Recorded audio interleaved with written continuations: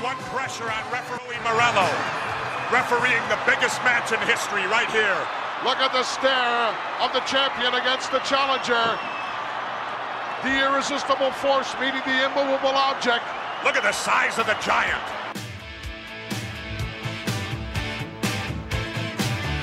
When it comes crashing down and it hurts inside, you gotta take a stand, it don't have to hide. If you hurt my friends, then you hurt my pride. I gotta be a man, I can't let it slide. I am a real American, fight for the rights of every man. Welcome to Bigger Than the Game with Jeremy and Jose. I'm Jeremy Dove, and I'm joined by the man, the myth, the legend, tag team champion of the world, Mr. Jose Ruiz. Right. What's going on, man? Jeremy Dove, what's up, my brother? How you doing, man? I'm doing great. And I'm ready to just be honest and get right into it. You know, in history, I know you are. the history of Bigger Than the Game, we've done one wrestling episode. That was 2 years ago. We did Hell in a Cell 98. It's It's a great episode. great episode. Check the archives. Check them. But it's also it's a great wrestling one to start off with, and we're both wrestling fans, and we've wanted to do more, throw that into more wrestling content. And back in March, there was a big anniversary, but we were going through a change of going from doing the show in the studio to going back to being remote and starting the YouTube channel. So we didn't get a chance to kind of celebrate it in March, but we wanted to still talk about it because it's a big event in both of our lives as wrestling fans, Jose. And Oh yeah. I think we both were excited to really break this event down. Yeah, 100%. And we've referenced wrestling matches, throughout, all these episodes that we've done, Jeremy. And we talked about our love for wrestling. I know you talked about it. I know I've talked about it for sure. And honestly, like, there's been some huge matches, some huge events in wrestling. That Hell in a Cell was like one of those all-time iconic moments that, like, where you're at, who you're watching it with. But this next one, what we're doing, it's another one. You know what I mean? And we had these huge Super Bowls, obviously, like those events. We have these huge WrestleManias now, but it all started with this event here. And what we're talking about is WrestleMania 3. And we're talking the main event, right? Hulk Hogan versus Andre the Giant, and how big of a match that was, but how big of an event that WrestleMania was. And, we're going to get into what it meant to wrestling as a whole, what it meant to us as wrestling fans. But, we figured, and again, this is something we want to do more often, right? Like, we've been talking about it off the air, Jeremy, and, talking about we're going to do more wrestling as the year goes out. But to kick that off, I couldn't think of a better way to do it. And I know you've been wanting to do it for a while, Right. Jeremy, so. Well, I look at it and, so March 29th, 87 would have been the 35th anniversary of WrestleMania 3, Hogan versus Andre. And, what a lot of people call the pinnacle of the 80s boom. But you look at what's happened over this past summer as well, and they all kind of go together, I feel, in my opinion, with Vince McMahon having to retire due to, scandal. And, I started thinking about his legacy. I thought a lot of people have, because a lot of people are still wondering, because wrestling's big with Swerve. So is this a retirement for the future? Is there a chance he's coming back? Is he still running things, but just not on paper? There's been a lot of speculation, but, I started thinking about just where, someone who's so iconic, someone who's probably, the most, what some would say the most important figure in professional wrestling history. And you start to think about, he takes over the WWF at the time in 1982, 40 years ago, when it's still regional territories. And, he had, quote unquote, New York, which territories are kind of were identified by their main city, but he had the Northeast. But, he really, with the advent of cable television, made it his goal to kind of take it national and global than just regional. And you start to kind of look at it like I looked at WrestleMania 3 as really the story of three men, of Vince, of Hulk Hogan, and of Andre the Giant, and just where that all kind of merges and how they all needed each other to really, behind the scenes and on camera to tell this story and take the wrestling industry to that next level.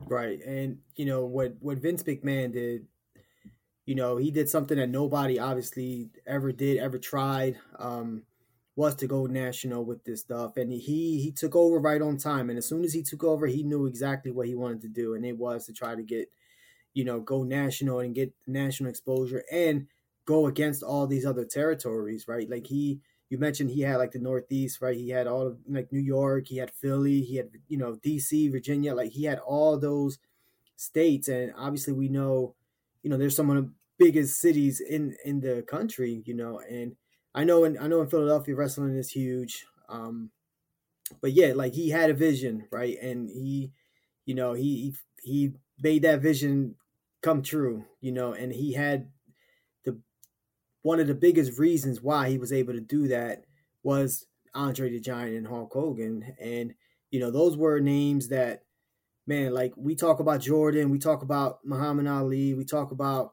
LeBron James, like we talk about all these, like there's stars and then there's like another level to that. And, talk about mega stars, whatever, like global stars. For me, the first one that I can remember ever was Andre the Giant. You know what I mean? Like before anyone else. Like I knew who Andre the Giant was. My mom knew who Andre the Giant was. My dad knew. Like, that's a different level of stardom. And Vince definitely rode Andre's back and to make WWF at the time, the World Wrestling Federation, into what it is today. Yeah, and you look at it, Andre the Giant in where wrestling and throughout all, even let's go into the 70s when Andre's hitting his mark, it's regional. So you're just sticking just to a regional, your local stuff. So if you're in New York or Boston or Philly, you're getting that Northeast. But if you're in the South, you're not seeing the Northeast stuff. If you're in the Midwest or the West Coast, you don't see what's going on there. Andre was an attraction, which is a difference where, in these other territories, you had your champion and they were the main, workhorse who would travel around the territory region and, defend that title. Andre wasn't just to stay in Northeast. He went around the country and around the globe. And he was that person who you could say was iconic in every territory, every spot he went to around the world knew when Andre came in, you were selling out and you were getting all kinds of attention. So it was huge to kind of have, Andre bridge this gap with, wrestling going big in cable television. And you see around 84, that's when Hulkamania begins, because early 84, Hogan defeats the Iron Sheik to get the belt. Hulkamania starts. You also look at Dick Ebersol partnering with Vince McMahon in 85 to start Saturday Night's Main Event, which for people who don't know, that used to, when Saturday Night Live on NBC was like off, it wasn't a new episode. Dick Ebersol and Vince McMahon partnered, and it would be Saturday Night's Main Event.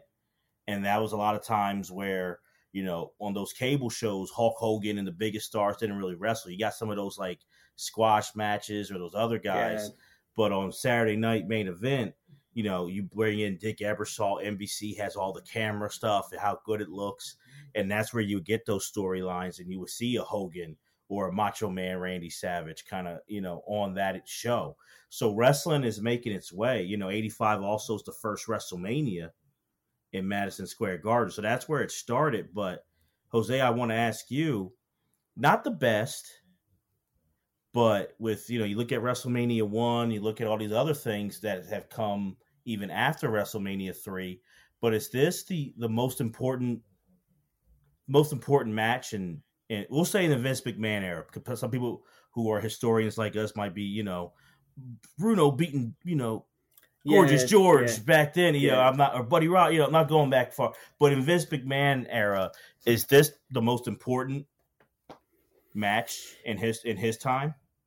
I truly think so. You know, and I honestly think he would say that. Vince McMahon will say that as well because it you talked about, you know, Hogan beating Iron Sheik and becoming champion. That was a big deal, right? But beating Andre the Giant, which was something that nobody did, you know, he was undefeated coming into this match with Hogan, and you were talking about like the territory stuff and how, you know, Vince McMahon's father would like almost like rent him to these other territories. Even those territories, the champion wasn't beating him. They were just going in there and they just, you know, they would rock him a little bit and get their hits off. And that was like a big deal. But he would still win those matches, right? He was going to all these places and winning all these matches. But, you know, for here, like for Vince McMahon, Andre the Giant, to let Hogan kind of go over and beat Andre the Giant and put wrestling on another stratosphere, put Hulk Hogan on another stratosphere, and putting him again where we were just talking about Andre the Giant at that other global, you know, like megastar type of area, type of tier it was a big deal. And that kind of and again what Vince McMahon did was like have Hulk Hogan carry wrestling for the next whatever amount of years. So I think it was it was the most important match in Vince McMahon's career.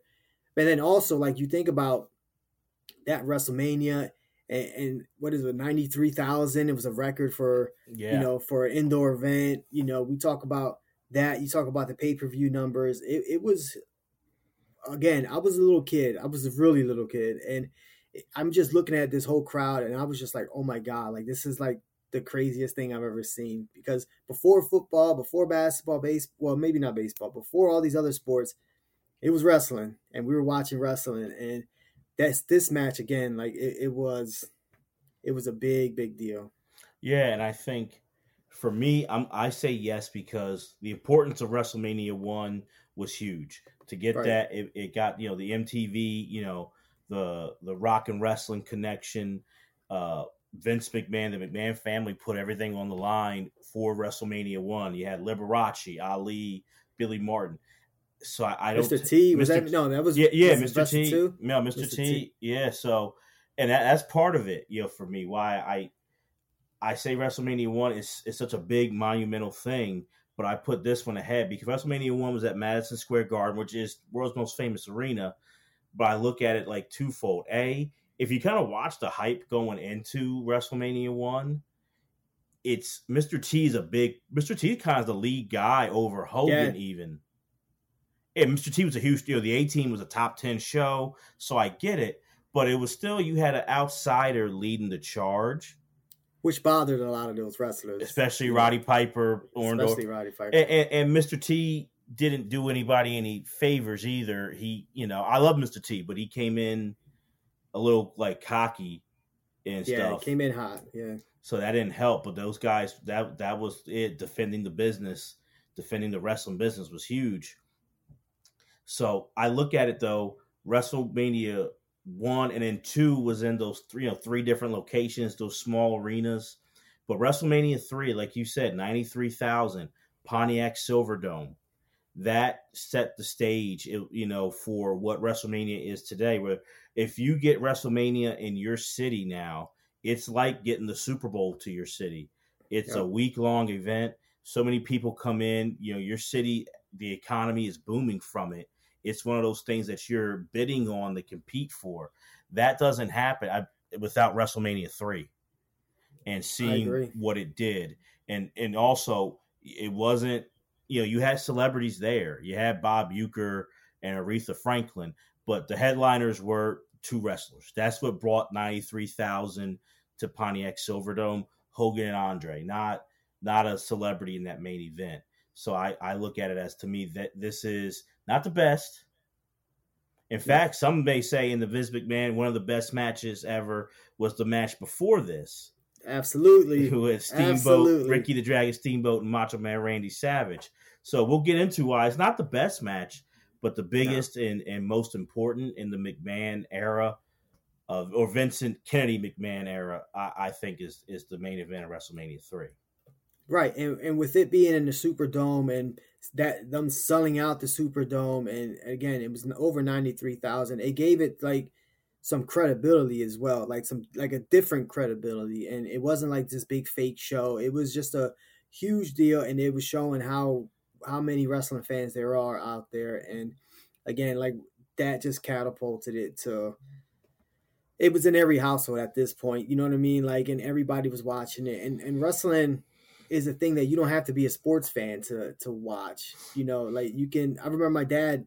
That's the only thing I watched with my dad. You know what I mean? Like what was wrestling. We would watch it all the time. Talking about Saturday Night Main Event, man. I used to sometimes struggle staying up for it, and I would fall asleep. I would be so mad the next day, right? Because it wasn't on. It was like you mentioned. Wasn't on pay-per-view.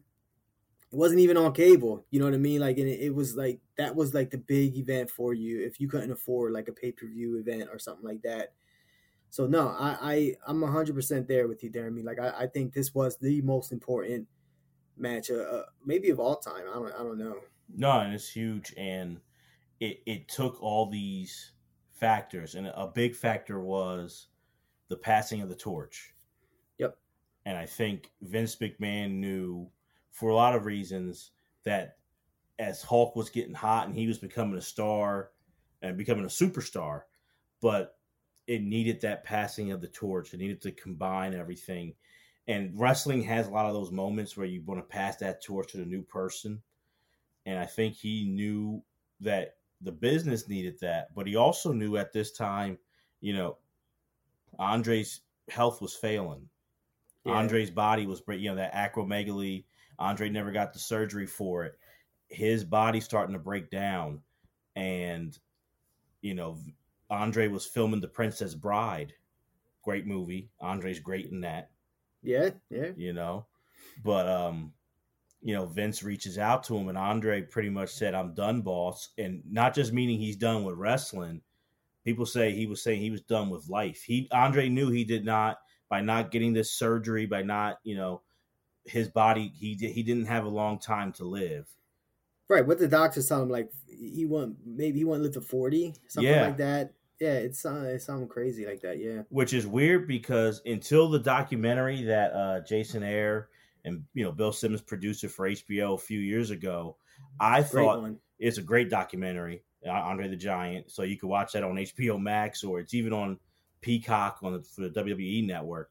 I was under the impression that they didn't have, like, medical advances weren't there yet to do the surgery in the time of the 70s or early 80s to help Andre.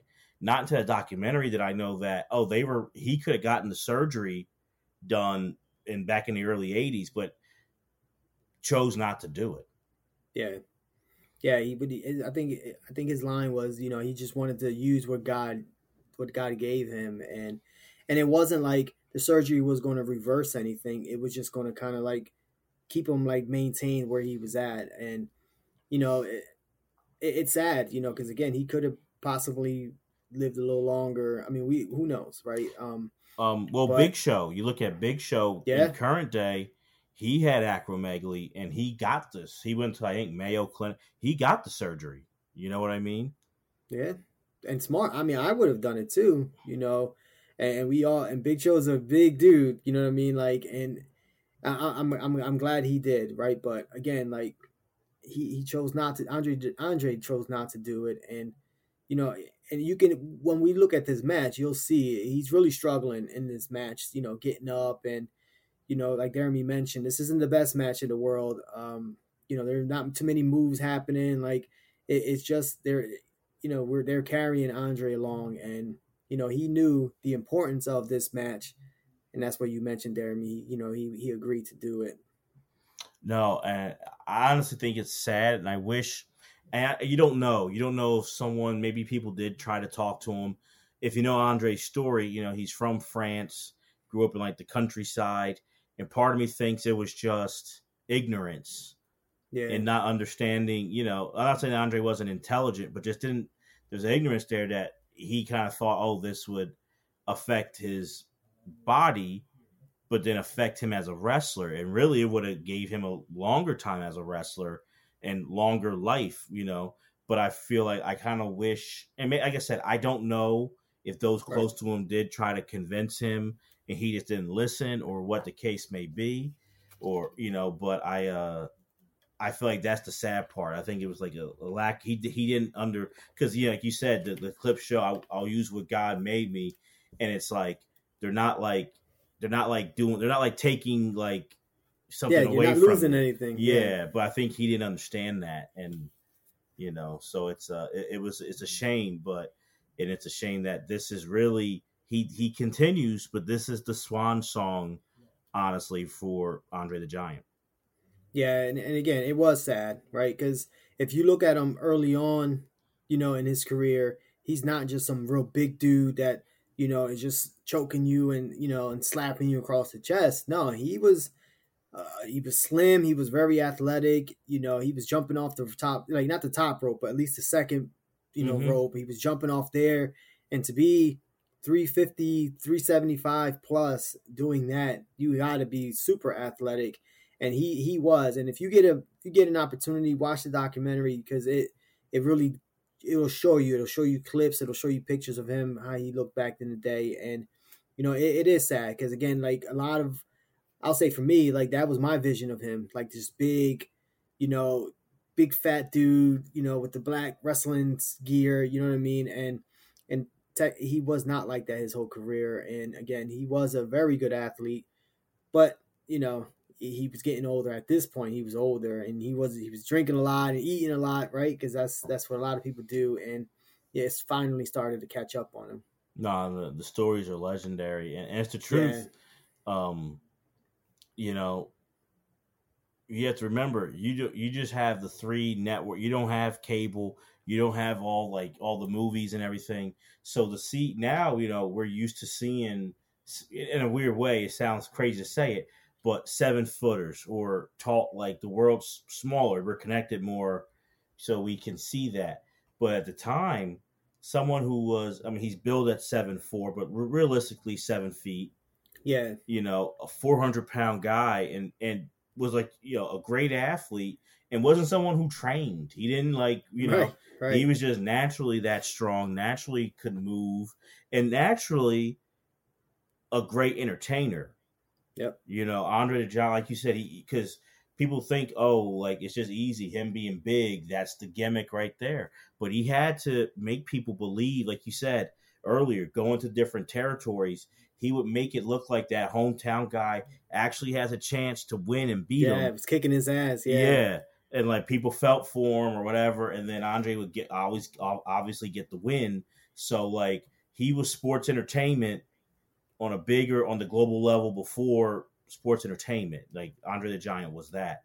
So we can't take that away from him at all, like how important that was. But, fast forward into the, 86, Vince is looking at him and saying, hey, like, let's do this. You go get that back surgery, which Andre had to go get back surgery. And then Vince McMahon actually pushed and put Andre through, for the first time really, a workout regimen to get him ready for WrestleMania 3. Yeah, and I know he broke his ankle like years before that too, and people were saying like that started like the downfall there, like because of that big of a dude having ankle injury, like it's a big deal, and he pushed that injury off for a long time, and that just goes to show, again, like I think it goes to show that ignorance you were talking about, from just being a country person and stuff like that, like. He doesn't even want to go to the doctor. None of that old school stuff that we hear a lot from like our parents and stuff like that, and which probably could have extended his career as well, right? But his fear was always he wouldn't be able to wrestle. That was his life, right? Like, and you mentioned, Jeremy, like he was intelligent because he knew the business. He knew what to do. He knew how to sell things. He knew how to sell wrestlers. He knew how to play the crowd. Like he knew all of that stuff. People just think, like you said, like he was just some big dumb jock, and that wasn't the case. He knew what he was doing out there, and he led a lot of guys. He let these wrestlers. He helped them out and made them look good for the business. You know what I'm saying? It wasn't for him. It was for wrestling as a whole. Right. So the key was, let you look at it and how to book this match, how to book WrestleMania 3 was what you had to do on camera, but off camera. So off camera, you had to get Andre, in shape and be ready to last for at least a little while for that main event. And to kind of get it. So, Andre would go to Vince's house in Connecticut. It's the first time which is crazy, using weights and kind of go on a treadmill. But then on camera, how do you make Andre be a heel, be a bad guy, which, everyone was used to. Andre's this great guy. He's so beloved, the gentle giant. You had to then flip it. And the key was you pair him with the greatest manager of all time, Bobby the Brain Heenan, and let that be the mouthpiece. And that right there would kind of flip it and put everyone kind of anti-Andre, and go, root for Hulk Hogan.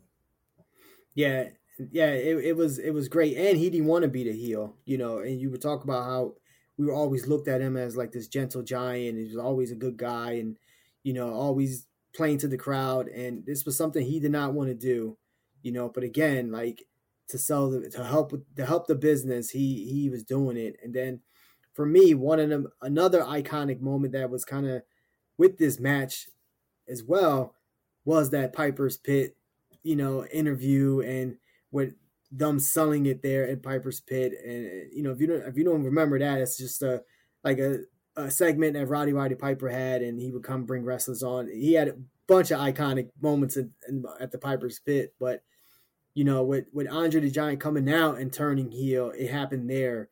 And it was a big deal there. I mean, like I would never forget that. It almost made me cry, right? Because I was such a little kid, and what he was doing to Hulk Hogan, and Hulk Hogan sold it big time. He looked like he was crying. Well, he did like drop a little fake tear. He had the Vaseline and try to get the Vaseline in the eye.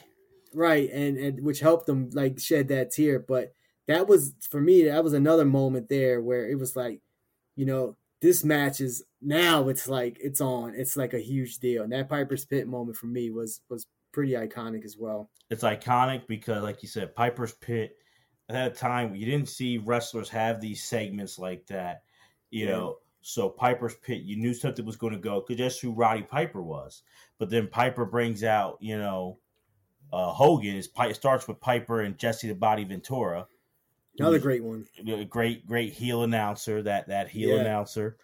So Hogan comes out, and then Jesse Ventura says he introduces Andre the Giant, but then you have him come out with Bobby the Brain Heenan, who you have to, people look at now, I guess, like managers are kind of a dying breed in wrestling now. So you have, Paul Heyman, who says he's an advocate, doesn't even go by manager, but like, when managers were a big deal for a long time in wrestling, a lot of them give it to Bobby Heenan, and that Heenan family. If you were there, if you were part of his stable, you had automatic heat, and the fans were against you.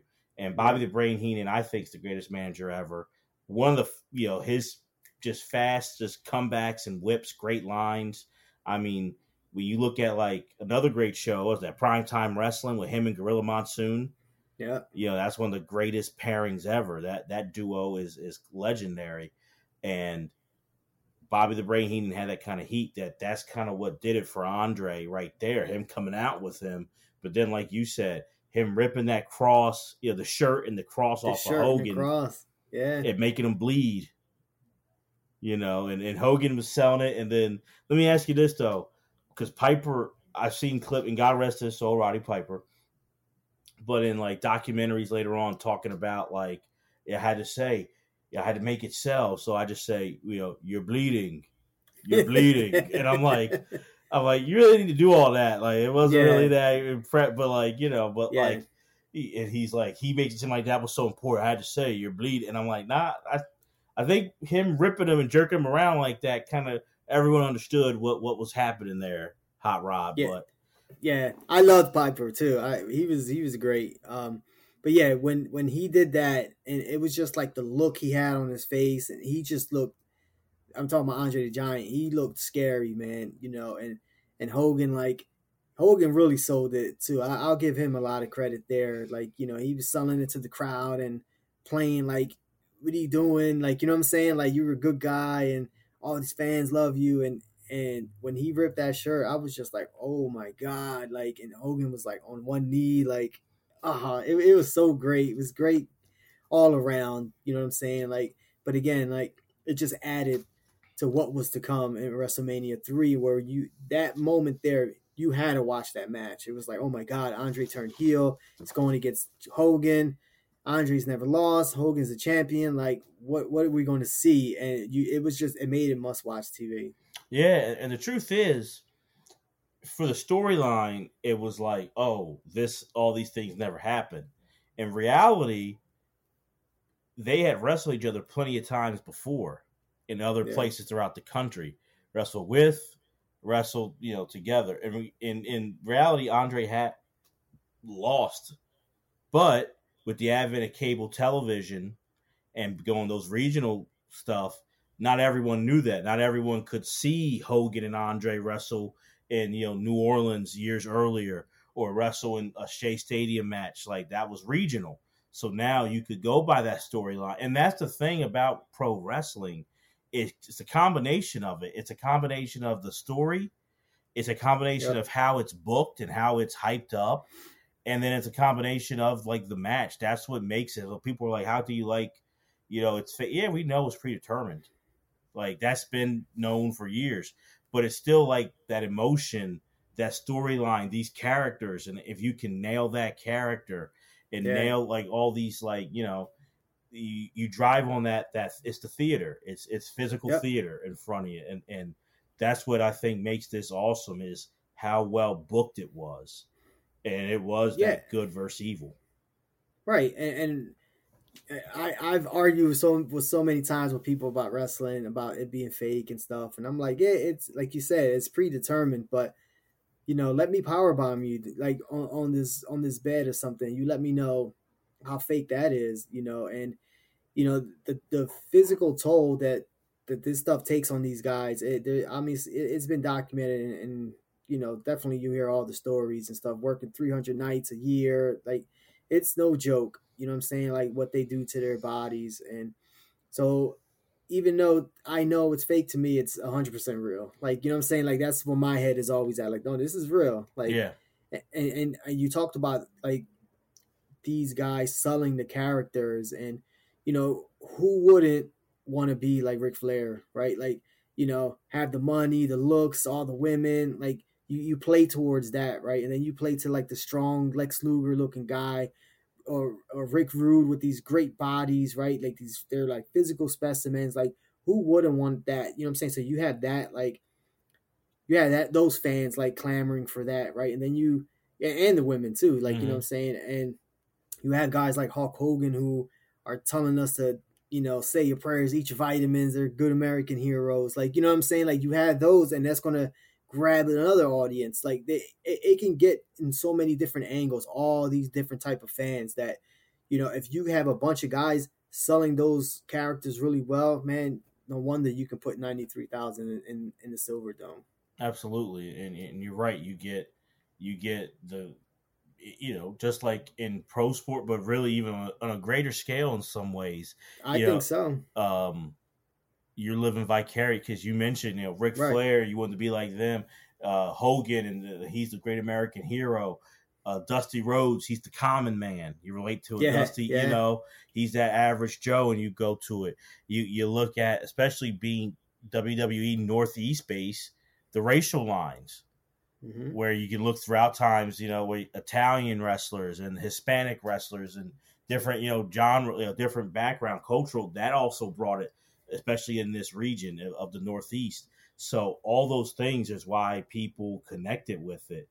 And, especially in this time where kayfabe, which is like, don't sell that, hey, it's predetermined, is still going on back here in the 80s. So it's really, good guys dressed together in the good guy locker room, bad guys locker room. Good guys are supposed to travel with good guys, bad guys travel with bad guys. So it's really that fandom of, like, hey, I have to watch, I have to go if it's in my town, because my hero, my guy, he needs me. He needs me to root for him. Right. That's what you felt like, and it's that powerful. It is, and and especially when it's kids too. Like as both of us probably can speak to, but as a kid, like I believed all of that stuff, man. You know what I mean? Like, and again, because this, like you have like Saturday mornings. I was young and watching wrestling, and it wasn't like good matches, but it was wrestling was on, right? And I would watch that, and you would see like storylines building there.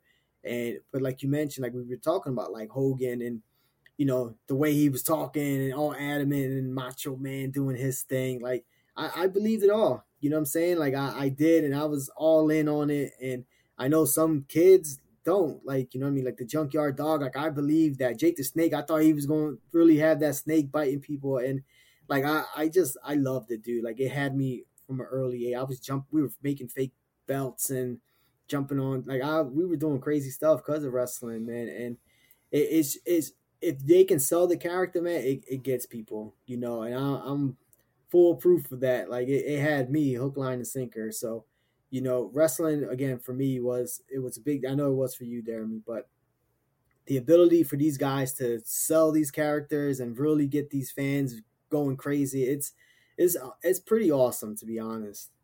It is awesome, and it takes a lot. And I think that's what people. I kind of equate it. It's like I'm thinking pro sport, but really it's on that level of Star Trek, Star Wars, Marvel, comic. Like it's that, like, really what it is, and that hits kids and adults, that fandom. Yep. And wrestling has the same thing where it's like these story, and when it's executed well, in Star Wars there were some swerves. Darth Vader being Luke Skywalker's dad.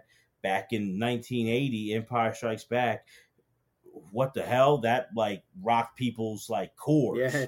You know what I mean? But in the end, you knew good guys were going to win. But still, a lot of times we know in these stories, good guys are going to win. There might be a swerve here or there, but we know. But it doesn't matter. It's how you deliver it, that emotion, that storytelling, and that's what it is. It's physical storytelling. Right. And then you get that moment where it's like, wait a minute, like this bad guy might win, and then, oh no, it doesn't. The good guy pulls it out at the end. And that's like when they have these fans at the edge of their seat, like, oh, this is it. No, it's not. Like, champion again.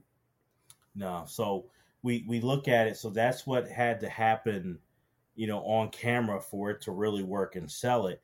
But I think the fascinating thing, which I had heard stories of, but I think the documentary, the Andre the Giant doc, really detailed it, was, that whole, it was a combination of like Andre messing with Hogan and not letting him know if he was going, because Hogan had respect for Andre. And, the wrestling has these kind of, just like baseball, these like unwritten codes. So when you're like on Andre's level, you don't, you're not supposed to just ask him, are you going to put me over? Which means, are you going to let me win? Right. You don't ask that, but then you're kind of wondering, like, because Andre was that big and powerful, even though he's banged up, if he didn't want to go along with a storyline, who the hell's making him? So, it was a weird thing like that. So I think it was fascinating filmmaking to watch that doc and hear Hogan's perspective. And that when they finally get to Detroit, a night or two before the WrestleMania 3, him going to Vince McMahon and being like, "What's the game plan here?" And him writing out on the yellow legal pad the match, blow by blow, pretty much. Yeah, that was pretty cool. Like I didn't know that either, obviously, and I didn't know like Hulk Hogan had that big of an influence to do stuff like that. Now I know he was a big deal. Like, don't get me wrong, but for him to write out that entire match, and they were showing it too, like, with the paper and stuff, and it was pretty cool. And for Andre to even go with it, I thought spoke a lot about him, because he could have been like, no, I don't want it this way. I want this and this and that. But I think he also knew. I mean, we talked about it. He was done, but I think he was just like, cool. Like, let's just get this thing over with, and and we can move on. I can move on with my life and stuff like that. Because again, like at the time, not too many people knocked. Well, in WWF, not too many people knocked him down. Definitely nobody slammed him. You know what I mean? Like, and that was all like just a big part of what was coming for this match. Not that we knew that, but obviously behind the scenes they talking about that. And I love that story that Andre was kind of like jerking Hogan a little bit, and because there was other stories where guys would come talk to him and he's in the locker room playing cards and he's just like yelling at them to get out, and he wouldn't tell them, I'm saying, anything until like maybe mid-match or something. But I thought that was pretty cool also in the documentary. But yeah, that was a great story, and the way it played out was obviously perfect. Yeah, Andre, he was called the boss, and he was the boss because he, like I said, people don't get it twisted. Andre was smart. He was savvy. So the negotiations for this match, it wasn't Hogan. You knew what Hogan was. It was Andre. So Andre, he was a big factor in pro wrestling. When he went into a town, you better have the wine all ready, cooled, and the cases. chilled. The cases of wine, the beers, all the alcohol. Have that ready and have it good to his liking. And if you crossed Andre, Jose, you referenced it. There's stories. You could tell you could watch the matches and see like Andre couldn't stand Macho Man Randy Savage, couldn't stand the Iron Sheik.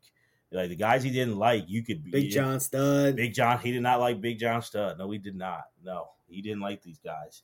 And it was going to be a long night for you if you had to wrestle Andre and you got under his skin. You annoyed him.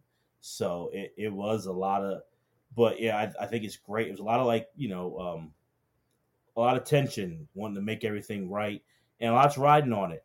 93,000 and WrestleMania 3, all these events, every match makes a great event, but there's that, now you could maybe say there's one or two. There's sometimes now with WrestleMania or these big events, there's like kind of like a co-main event. But that main event is what is bringing people in. You got to have those undercard matches that excite the people. But if that main event isn't there, you're not going to get that huge crowd. So there's a lot of pressure under that to see, is this going to go over well? Because a lot was riding. And you didn't want over 90,000 people being pissed off at you.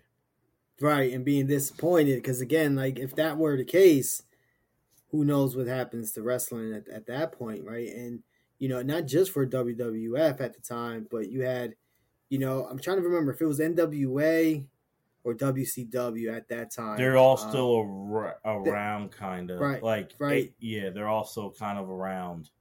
Right. So even like for all these territories as well, like it was big for them, right? Because they just propelled all of wrestling to another level, and it just made it kind of like mainstream and super important in our lives, right? I think honestly in my family, and not just my immediate family, but it was up there with football and basketball and definitely before hockey, but at that time in my life. But baseball was always king, but it was wrestling number 2, man. And again, it was all due to, like you mentioned, like having these big time main events, building them up, and then those main events not disappointing either was important. Absolutely. So I think, we're ready. We're going to do the rewatch of Hogan versus Andre, WrestleMania 3. It's crazy that this past March, 35 years of this match. Time flies, but it's such a huge deal. And it's you get some of the most iconic lines, some of the most iconic moments in wrestling, but in pop culture history, from this match. Oh yeah. And it was Gorilla Monsoon, Jesse the Body on the call, which is probably one of the best duos of all time. So it was some good stuff, man.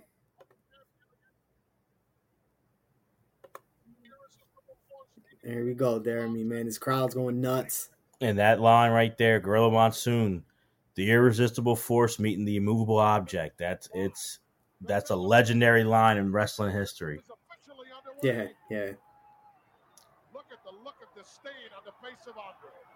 And you see it.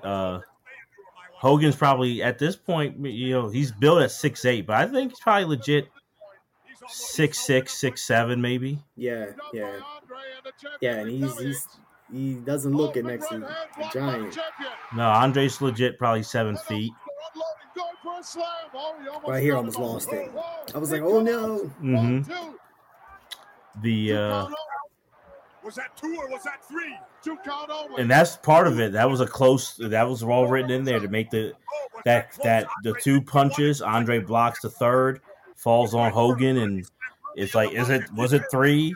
That gets used later in the main event, like a year later between or maybe later in '87 with Hogan and Andre. So it's a big deal. Yeah, and it just gave like that, just the slam and trying to slam Andre like that big of like holy shit, like there's no way he's gonna be able to do that. Look, he just tried it and look what happened. And wrestlers had slammed, Andre before, Iron Sheik. I mean, not Iron Sheik. Harley Race had slammed him.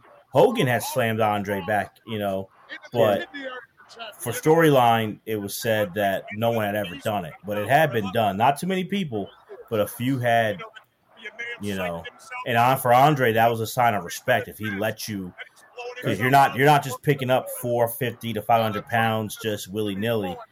If he doesn't let you slam him, you're not slamming him.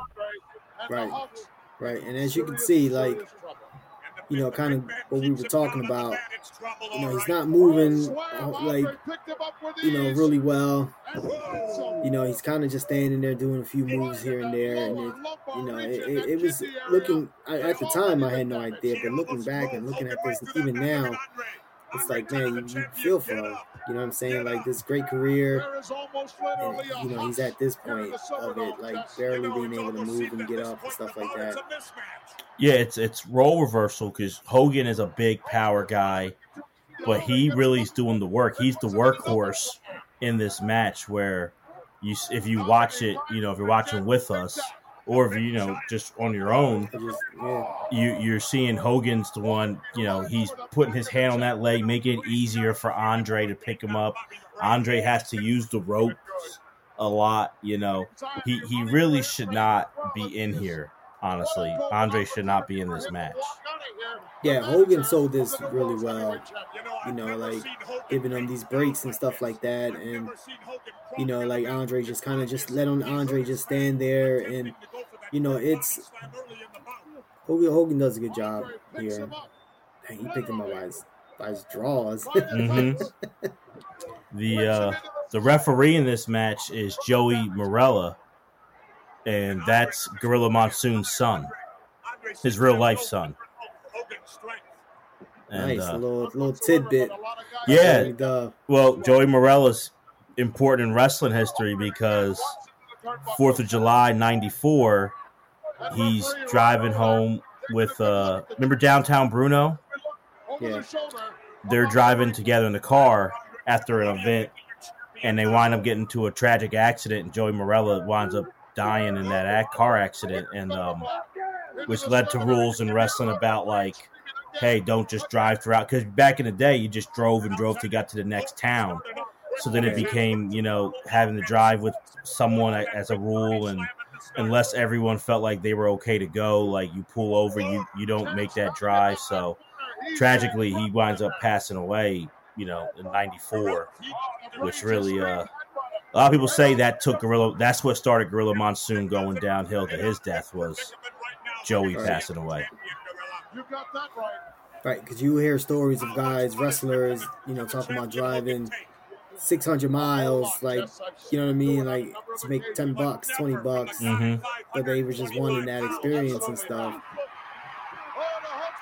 Oh yeah, this still gets me goosebumps, man. Like, no, he can sell it. You just the charisma of Hogan is just unbelievable. Yeah. There's some good chops too, man. Yeah, he's trying. He's got to make it believable.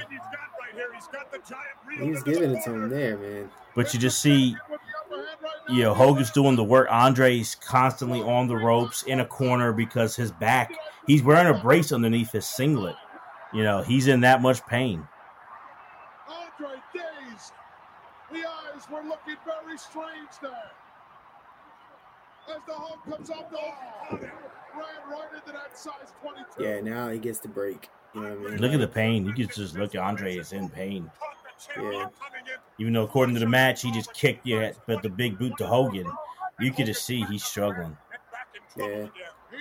Because later on, he tries it again and kicks him like in the stomach. You know what I'm saying? Like, you can tell he couldn't even get the leg up. So he's giving these chops back to him, though. Mm-hmm. And if you're listening on the podcast, man, you can probably hear those chops.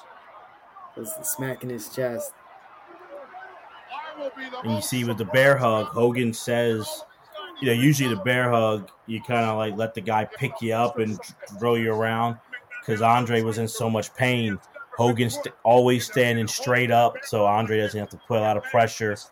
He's going on his tippy toes, so he's really trying to help Andre. Like, he's really, out of respect for Andre and respect for also like your fellow, it's a dance it's a 3-person dance. That's why I mentioned Joey Marella. The referee's important too, and you all have to be working together to make it work.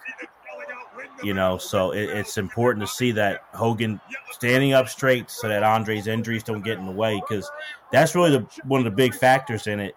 You don't want Andre to really damage something and then you can't continue the match. Right, and that was their fear, right? Like something happens to his back or something. You can even see, like, and again, if you're listening on the podcast, like Andre the Giant's pretty much leaning on Hogan. You know what I mean? Like, and he's got his arms around his back, and he just got his head on his chest, and it's more of like, him leaning on Hogan, and trying to give him this bear hug and anything else. He'll put him away with it. If possible, he'll just squeeze. Yeah, and this used to be my favorite part here, man. Like, the dude's almost sleeping, and you do the arm. Like, oh, yeah. I loved it. That's the thing, man. People knock Hogan, and because he didn't have a lot of art moves in the arsenal, but he didn't need it. He sold it. He was just charisma personified, Yeah. Like, there's just something about the red and yellow. It hooks people. Yeah. There you go. He's out. You got to check on him. Yep. Joey Marella. Check that. Raising the arm. Drops down. It's one. He's out. Hogan's out. Dude, this is great. Listen to these fans. Look at that. This bear hug. See, this is like the main part of like the good meat of the match is this bear hug. Hulk fighting with every ounce of courage in him. Right in the side of the ear with a right. And another one. Still hasn't broken a hole. The third one did. Yeah, he's and another one. And another one. man. I feel bad for Andre the Giant, man. Yeah, he really shouldn't have been like he knew what he was. Sometimes I wonder, like, I mean, he didn't do anything he didn't want to do, and I heard the payday he got for this was phenomenal. It was huge, but still, like, yeah. Sometimes I would go back with my brother and I'd be like, was Vince wrong for asking Andre to do this? Like, knowing how bad his shape. Like, I go back and forth sometimes because he's in bad shape here. Yeah. I give him a ton of respect, though. He's battling through. Well, he knew, like, this was how big of an event, big of a moment, and also how important it was to send the business to the next level, to pass that torch. This had to happen. Yeah, and I think that kind of like will push guys like, like that, give them that adrenaline to get through this. Because it was bigger than him. You know Absolutely. what I'm saying? Like, you got grown men yelling, like, you know what I'm saying? Like this wrestling stuff. It took over. This was main event. Like it hit mainstream. It went everywhere. where, you know, everyone, Sports Illustrated, ESPN, they're talking about it. That didn't happen. Like, we're used to that now. That wasn't happening back then. And even right here, Darren, I mean, this was like really sad for me. It's like he can barely get Hogan over this. He can't possibly get it. You know what I mean? Like, Yeah. it's sad. And it was really weird. I don't know why they had Hogan take up, like, the padding on the outside. Like, I don't know if that was him or what, like, someone else, but, like, they told him to do it, but kind of really, I thought was, like, a weird thing to have in the match. Yeah, because they didn't do that at all back then. At least we won't get a Now, you see on the side, Bobby the Brain was all dressed in the white tux. He was used a lot throughout the whole WrestleMania 3 event. And this is huge. Yeah. Him dropping Andre. Because according to storyline, you never saw Andre off his feet like that. So for him to knock him over, that was a big deal. And now the Hulkamaniacs are going crazy. He's hulking up. You got to look at Hogan. And, you know, years later, he goes on Arsenio Hall and, like, denies steroid use. And sometimes it's just, man, you know, it just pays to be in that era. Look at this slam. Iconic. Yeah, got him, man. Look at that leg drop.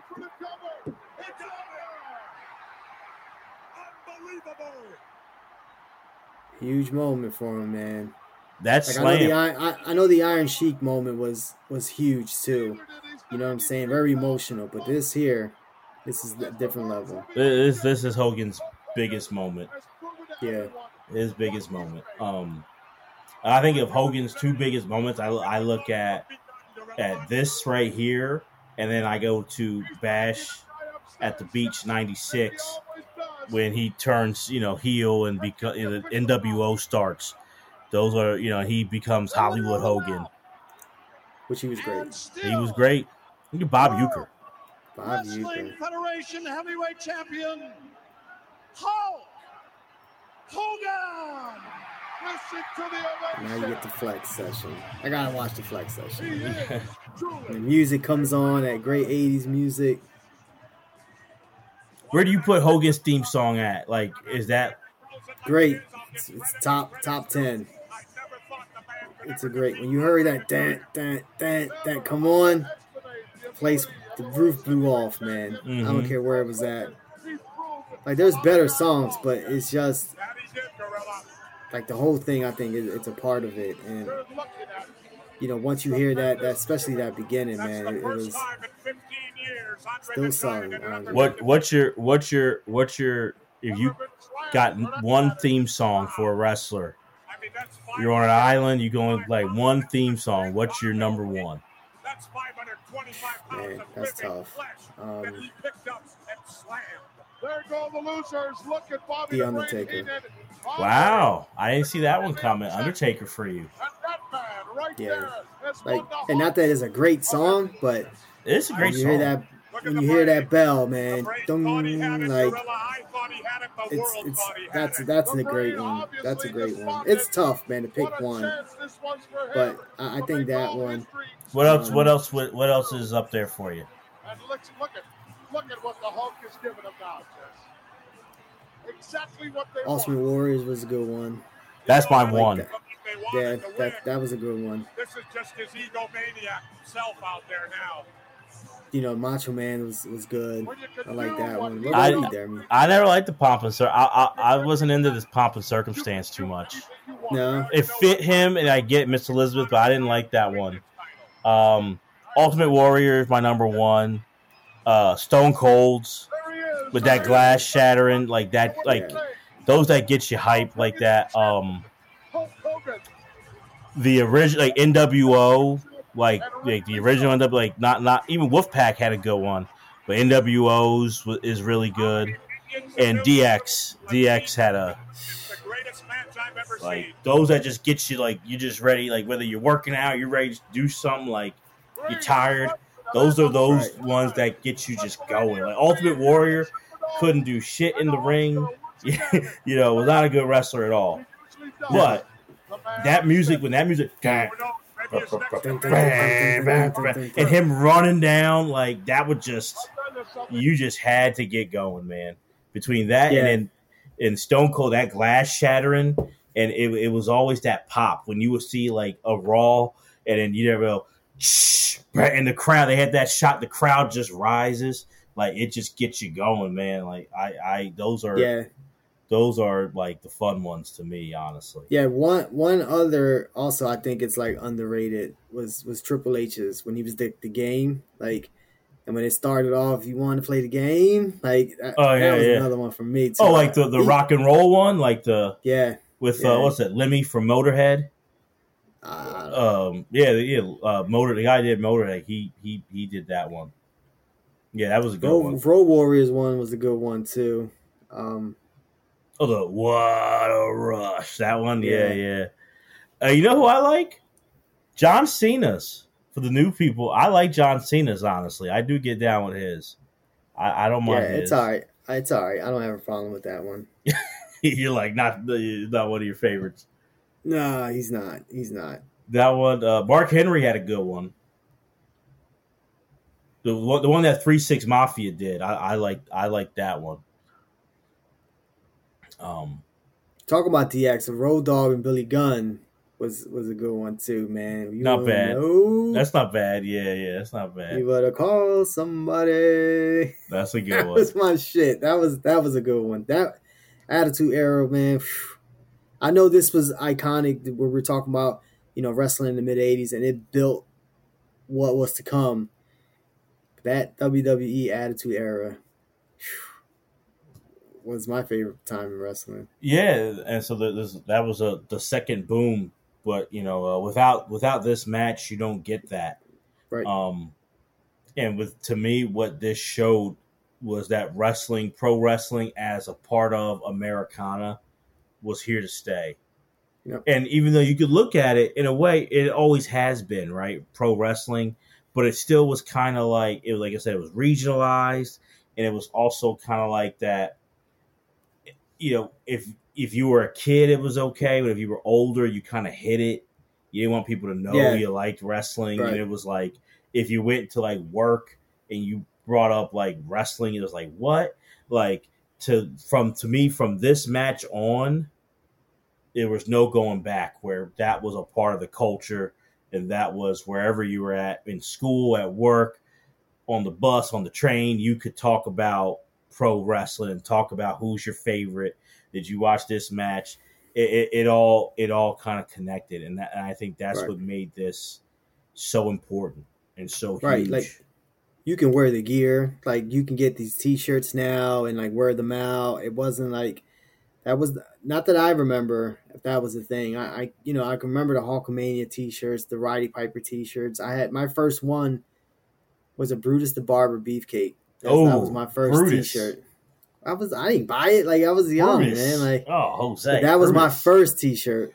I remember. Brutus the Barber Beefcake. Just all the gear, the headbands, all that stuff. It was cool to do, man. Like, and it was fun to do. And again, like if you're a grown man, even at this era, I was a young kid.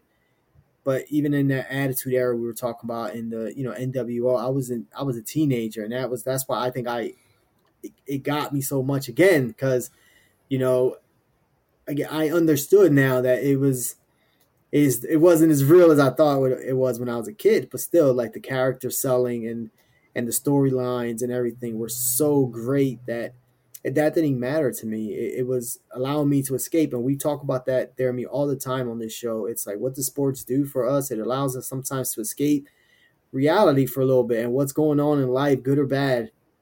Wrestling did that for me too. Like wrestling allowed me to watch Monday Night Raw, Nitro, flipping back and forth on those channels, just kind of hanging out with my little cousins and stuff. We were all big wrestling fans, and just watching that, having fun, doing the moves, like just having a good time, man. And again, like it's sports entertainment, and it's the reason why sports is in there, because again, it for me, it allowed me to just kind of unwind and just forget about stuff for a little bit. Well, and also what I think people maybe don't realize, who are on the outside looking in, and maybe some people who are on the inside, is you look at wrestling history, especially from the 80s to now, wrestling is a good representation of what is going on in our American society. So you look at the 80s boom, and you look at so you see Hogan, say your prayers, eat your vitamin, and that kind of is a representation of what's going on in the culture of Reaganomics. The people, spin, money, capitalism, on the rise again, commercializing, and just kind of that good versus evil, the storylines kind of being like that. I loved it, but the Cosby Show's the number one show, and it was kind of hey, you can see, if you look at it now, you're like, how did you not see, and that's the 80s. The 80s, for when I was growing up, in the 90s, the 80s were still looked at as positive. Now people look at the 80s and go, all the problems we have today, how did you not see it back then? It's right in front of you. I was going to say it in the match, but Hogan did the slam. How did we not? You look back, of course he's on steroids. Of course all those guys are juicing. But back then you just thought he's just taking his vitamins and he's working out. And he's just strong, and he's just but it's of course he's huge. Look, just how big, that's not natural. So it's the 80s kind of had that whole, represented what that decade was in society. The 90s. The excess. Yeah, it was exactly just when the 90s had the opposite, where it was that anti-establishment, that rebellious kind of thing. And that's what the 90s kind of represent. You look at from, grunge to what was on TV and movies.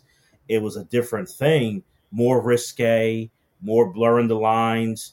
You get more of those anti-heroes where it's the good guys act like bad guys. And right. It was a very thin gray line there between good and bad guys. And you got that from, TV, NYPD Blue and The Sopranos came out later. You start getting the Pulp Fictions and independent film. And it just was the 90s represent that. Hip hop's growing. And if you watch the Monday Night War, WCW, and you see Tupac with the red bandana, you can see Conan and Kevin Nash, and they say they were seeing West Coast, Death Row, and they were doing the same things and putting up the signs and all that stuff. It was a mirror image of it. I think that's what's kind of fascinating to me. Yeah, and then even with the characters, and you were talking about, in the 80s, late 80s, early 90s, you get guys like, $1 Million Man, right? Ted DiBiase, flashing money, and he's rich and filthy rich. You always had that guy, right, in wrestling, in either one. If it was the two main ones, right, WCW and WWE, but you also had you got guys like Stone Cold, right? And you talked about anti-establishment and that blurry line of, is he a good guy, or is he a heel or a bad guy, right? And we don't know, but we do feel the way Stone Cold does. He doesn't give a shit, and he's going to have beers, and he's going to be drinking in the ring, and a lot of people can relate to that and really feel that, and then you can flip it, and you have guys like Shawn Michaels who are heartthrobs, and all the ladies love him, and there's guys who want to be that. You know what I'm saying? So wrestling does a great job of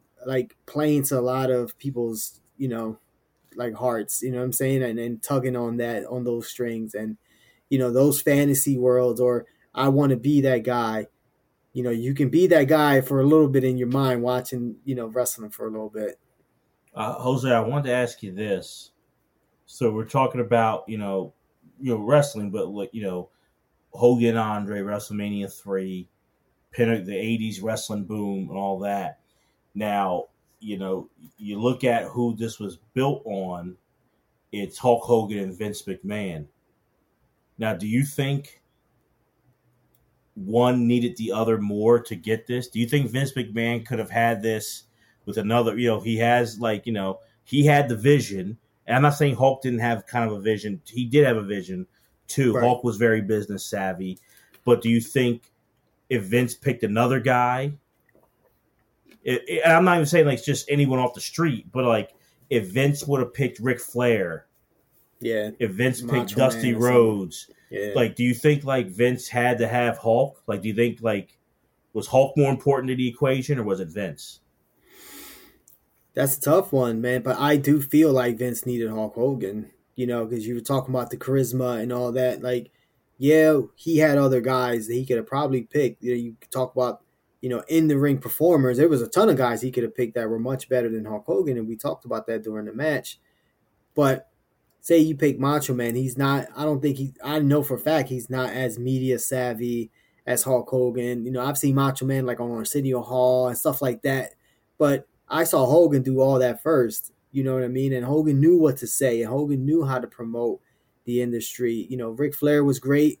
It's a great interview, but I think even over Ric Flair, that charisma and all that, like Joe Hogan just had that. Hogan knew what to say. He had the look. He had the physique you were talking about, and that good old American, you're always going to be like popular if you do that. You know what I'm saying? Like, it could be done today. It could have been done then. It could have been done in the 90s. Like, people just love that shit. And it's, people just love that. You know what I'm saying? And America loves that. And I think Vince needed Hogan to put wrestling to where it's at. Now, would it have gotten here? Probably. It would have just taken a little longer, I feel like. And I just think Hogan was perfect for Vince, and and Vince was perfect for Hogan. I think it's a pair that I don't know who's more important, to be honest. I know, again, you need the vision.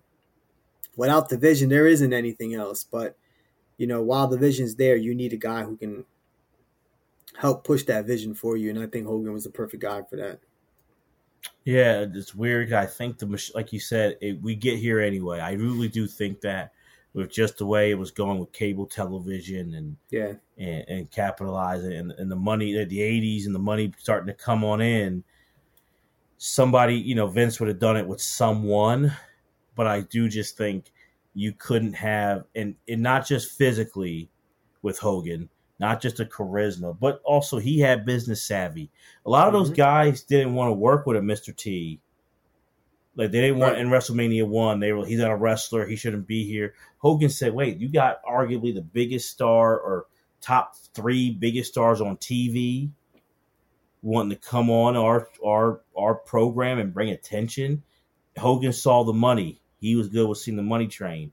And Hogan was like, a lot of times, the champion before had to be a guy who was like, hey, no one can take the title. He's this tough guy. He had to keep that image up. Hogan kind of stopped that and was like, I'm an entertainer. This is entertainment, and he saw that, the fact that Hogan got back into WWF at the time was something else, because back in 82 Rocky 3, when Hogan's Thunder Lips was, and he's going up against Rocky, Sly Stallone, Vince McMahon's dad is technically still running it. And Vince McMahon's dad went to Hogan and was like, now you're not doing that acting stuff. You're not going, to doing this movie. And Hogan's like, hey, Mr. McMahon, I told you I'm doing this movie. I'm going to be away. And he's like, well, Terry, you're a wrestler, not an actor. You're booked in North Carolina. I expect you to be there. And then Hogan's like, I stood my ground. He stood his. They said, if you do this, you're never going to be back here. And Hogan went and did it. And it kind of, Hogan saw it even more than Vince's dad. And then honestly, Vince's dad leaving and Vince coming in, Vince is like, I need this guy. Like, bring him back in here. Like, it took, so Hogan, because that kind of started it, really. That was a big thing for Hogan to get that national stage, was also being Thunder Lips in Rocky 3. Yeah, and that just added to everything we've been talking about with Hogan, right? Like, it gave us a name, it gave us a face. Like, not only now are we not seeing him just in the ring, now we're seeing him in a major movie. It wasn't like it was some little stuff. It was Rocky 3, and we all know what Rocky's all about, right? So, and his part was perfect in there, right? He was a big monster dude. He was kicking Stallone's ass. He was kicking Rocky's ass. Throws him out the ring. Then at the end of it, it's just like a totally different character, and he's like super cool. And it just led to like, holy shit, like this dude is everywhere. You know what I'm saying? Like, and not only he's in movies, now he's on My Lunchbox. Now he's on this. Now he's on that. And, it blew him up. And again, his vision also was very important to what became, WWE and WWF and all that stuff and how it blew up. So we talked about Vince's the son, Vince McMahon's vision, but I think paired with Hogan's vision, it was just a dynamite combination. No, absolutely, and I think 35 years. So many other moments have come after in wrestling, but I still think when you think most important match in WWE history, for me, it's going to be really hard to top this as the most important one, because this just set the stage. And that body slam and that leg drop is iconic. That line by Monsoon, iconic, and it'll last a test of time. So, Hogan versus Andre. And I think people watch the Andre the Giant doc.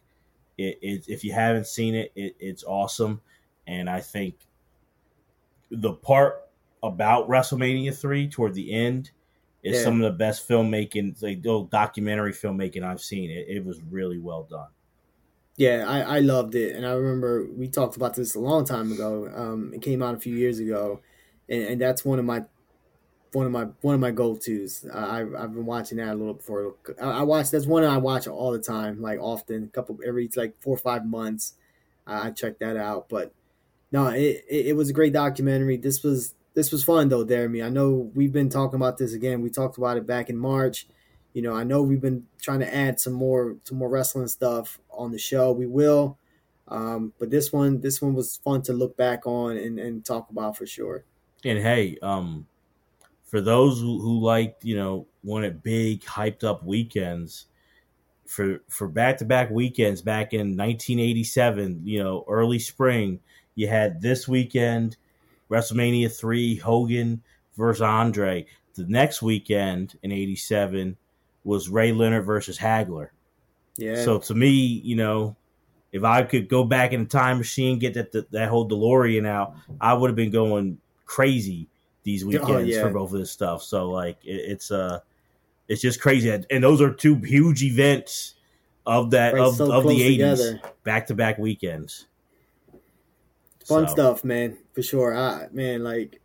But I can't wait to do this more, with the wrestling stuff. We love doing the show, obviously, about any topic, but Jeremy, wrestling is big for us, and I know it is for a lot of our listeners and folks who are watching us on YouTube. So we'll be looking forward to bringing you some more stuff. So people, check this out. You can listen, follow our podcast wherever you listen. Bigger Than the Game with Jeremy and Jose. We're listening to podcasts. Like and subscribe to our YouTube channel with the same name, Bigger Than the Game with Jeremy and Jose. You can follow us because we want to hear what you think. If you think that this match is overrated, you think that this isn't the most important or the biggest match, let us know. We want to hear. We want that debate. We want to hear that opinion. So you can hit us up on Twitter at Bigger Game Pod and on Instagram at Bigger Game Pod. Let us know what you think about it. And also for wrestling or whatever, just some future topics, that you want to hear. We'd love to hear that. So for the man, the myth, the legend, the heavyweight champion of the world, Jose Ruiz, I'm Jeremy Dove. Thank you guys for listening and watching Bigger Than the Game with Jeremy and Jose. Peace.